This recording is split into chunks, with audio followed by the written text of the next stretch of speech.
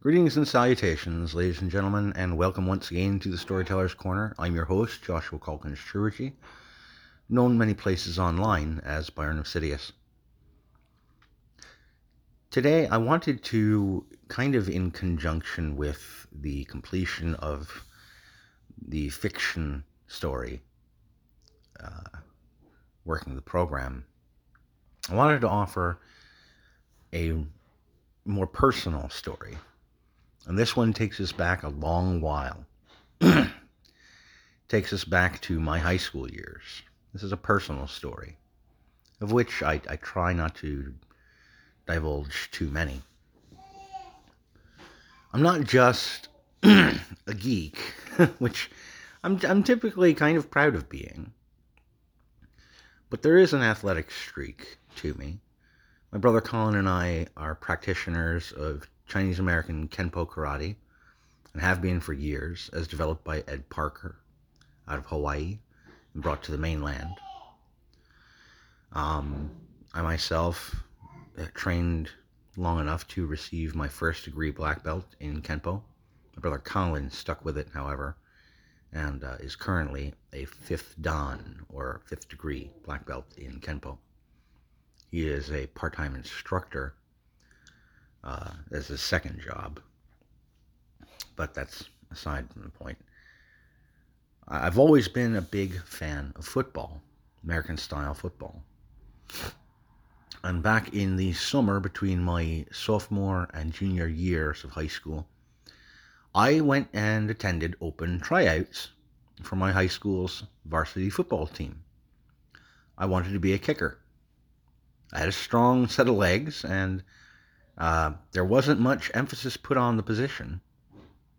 And I tried out a number of practice kicks, and ultimately I ended up making it through tryouts and being accepted as the varsity squad's kicker and punter. Because of my general physical size, they also wanted me to try out for a position on defense as an inside linebacker. I wasn't good enough to make first string for that position, but they did tag me as a backup for inside linebacker. So whenever Troy or Jacob, I can't remember their last names, but they were our first string right inside linebacker and left inside linebacker. If they needed to take a rest for a few snaps, they would throw me in there.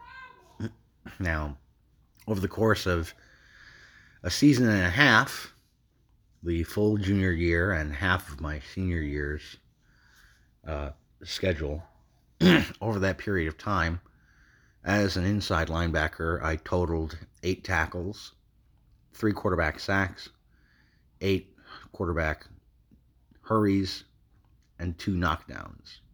Not terrible for a kid who was not the most talented at the sport. But my biggest point of pride at that time had been my record as a kicker. My entire junior year, over the course of 10 regular season games, we did not make the postseason. I did not miss a single extra point, and I only missed 2 field goal attempts. The first one wasn't even a miss. It was a block. I hesitated before running up to make the kick, and some kid from West Seneca, he got lucky. He got his hand on the ball and just knocked it clear to the sidelines. But the second attempt that I missed was an attempted 54-yard field goal, and, well, I don't think anybody would have blamed a 17-year-old kid for not making that shot. But failure is a teacher that we don't appreciate until later on in life. Failure can help cement our personality and help us realize that maybe a pursuit is not for us. Because of football practice, I had been spending less time at the dojo, at the Kwan, practicing. And I had also let slip many of my earliest attempts at creative writing. I was spending less time on the computer drafting short stories and more time in the backyard or down at the high school field in off hours with some of my friends practicing kicks. I was spending less time writing. My senior year, the 5th game of the year, we were scheduled to play Hamburg North. Now, for 13 years running, the Hamburg North varsity squad had utterly pummeled the living Christ out of Lakeshore High School's varsity squad. 13 years just getting bludgeoned by these guys, no matter what the makeup of the team. It was kind of a long-standing joke. But we had managed to go toe-to-toe with these guys through 3.5 quarters of football. And we were tied up 17-17.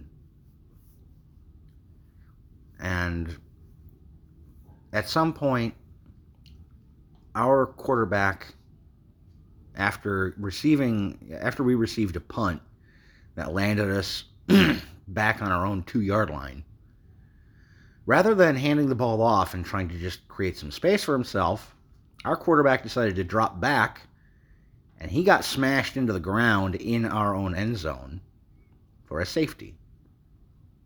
So we were down 2 points, and we had to kick off. Thankfully, our first-string defense was bullheaded enough to manage to stop them from getting more than 1 first down. And we received the ball with about 2.5 minutes left in the game. And we managed to drive down the field far enough that we were able to line up what was, for me at that time, kind of a chip shot. 25-yard attempt. We would be up by 1 point, and there were only 19 seconds left on the game clock. Hamburg North called a timeout, so we had to kick the ball. There was no running out the clock to the last minute and then letting me kick the ball as time expired. That wasn't going to happen. So we snapped the ball, and I toddled up, and I smashed the fucker right through. And I felt elated. We were up by 1 point. I was going to be hailed as a hero. I felt like I couldn't lose. There was just one problem. Hamburg North had as its return man a young gentleman by the name of Zach Johnson.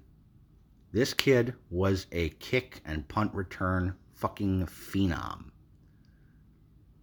This kid had more touchdowns from kick and punt returns than all of Hamburg North's wide receivers and running backs combined over only the course of 4 games. And he had already run back a punt on us for a touchdown. So Coach Bart, he told me, what you're going to do on this kickoff is you're going to boot that ball as hard as you fucking can through the back of their end zone. Do not let that kid touch the ball. I said, okay. I had my job. I knew what I needed to do. So I got the ball teed up. And I did my little shuffle steps. And I cranked the ball. Unfortunately, I got my foot all the way under the ball. So it went high. And it hung there in the air. It got decent distance. But hang time doesn't mean the ball goes out the back. Johnson got under the ball, and he grabbed it, and I knew it was going to get grabbed. As soon as I saw it going up, I thought, oh, fuck. I muffed this. I better get down there. So I started running after the ball. I managed to outpace a couple of our return or coverage team guys. And I started for the sideline because Johnson started for the sideline after dodging like 4 of our guys. I thought, okay, somebody's going to stop him. Someone's going to push him out of bounds. He dodged a couple more cover guys. Now I had 3 or 4 guys behind me now who could stop him, or I could. And I was running at this kid as fast as I could. And I got to tell you, he cut a turn and bolted away from me like greased fucking lightning. I didn't even get a finger on this kid's jersey.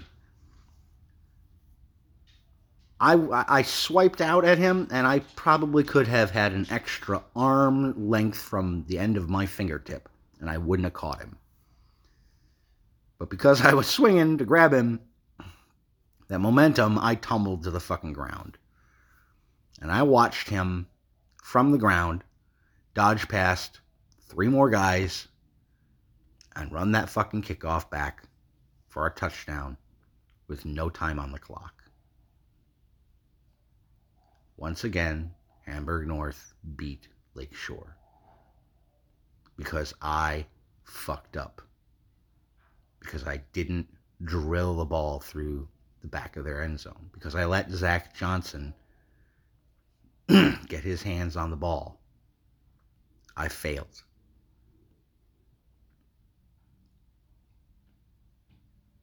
There is a feeling when a bug bites you that at first it stings and it's shocking and it's terrifying.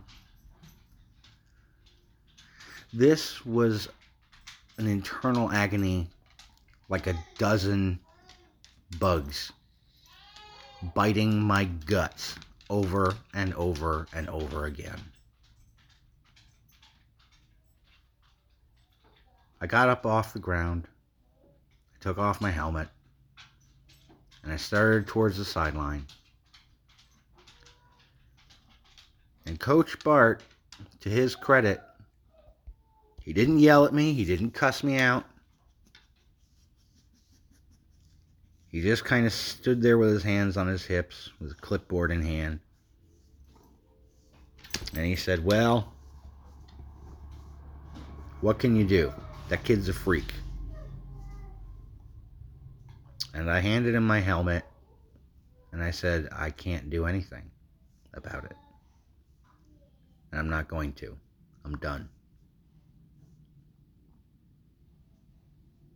I quit the team 5 weeks in to my senior year.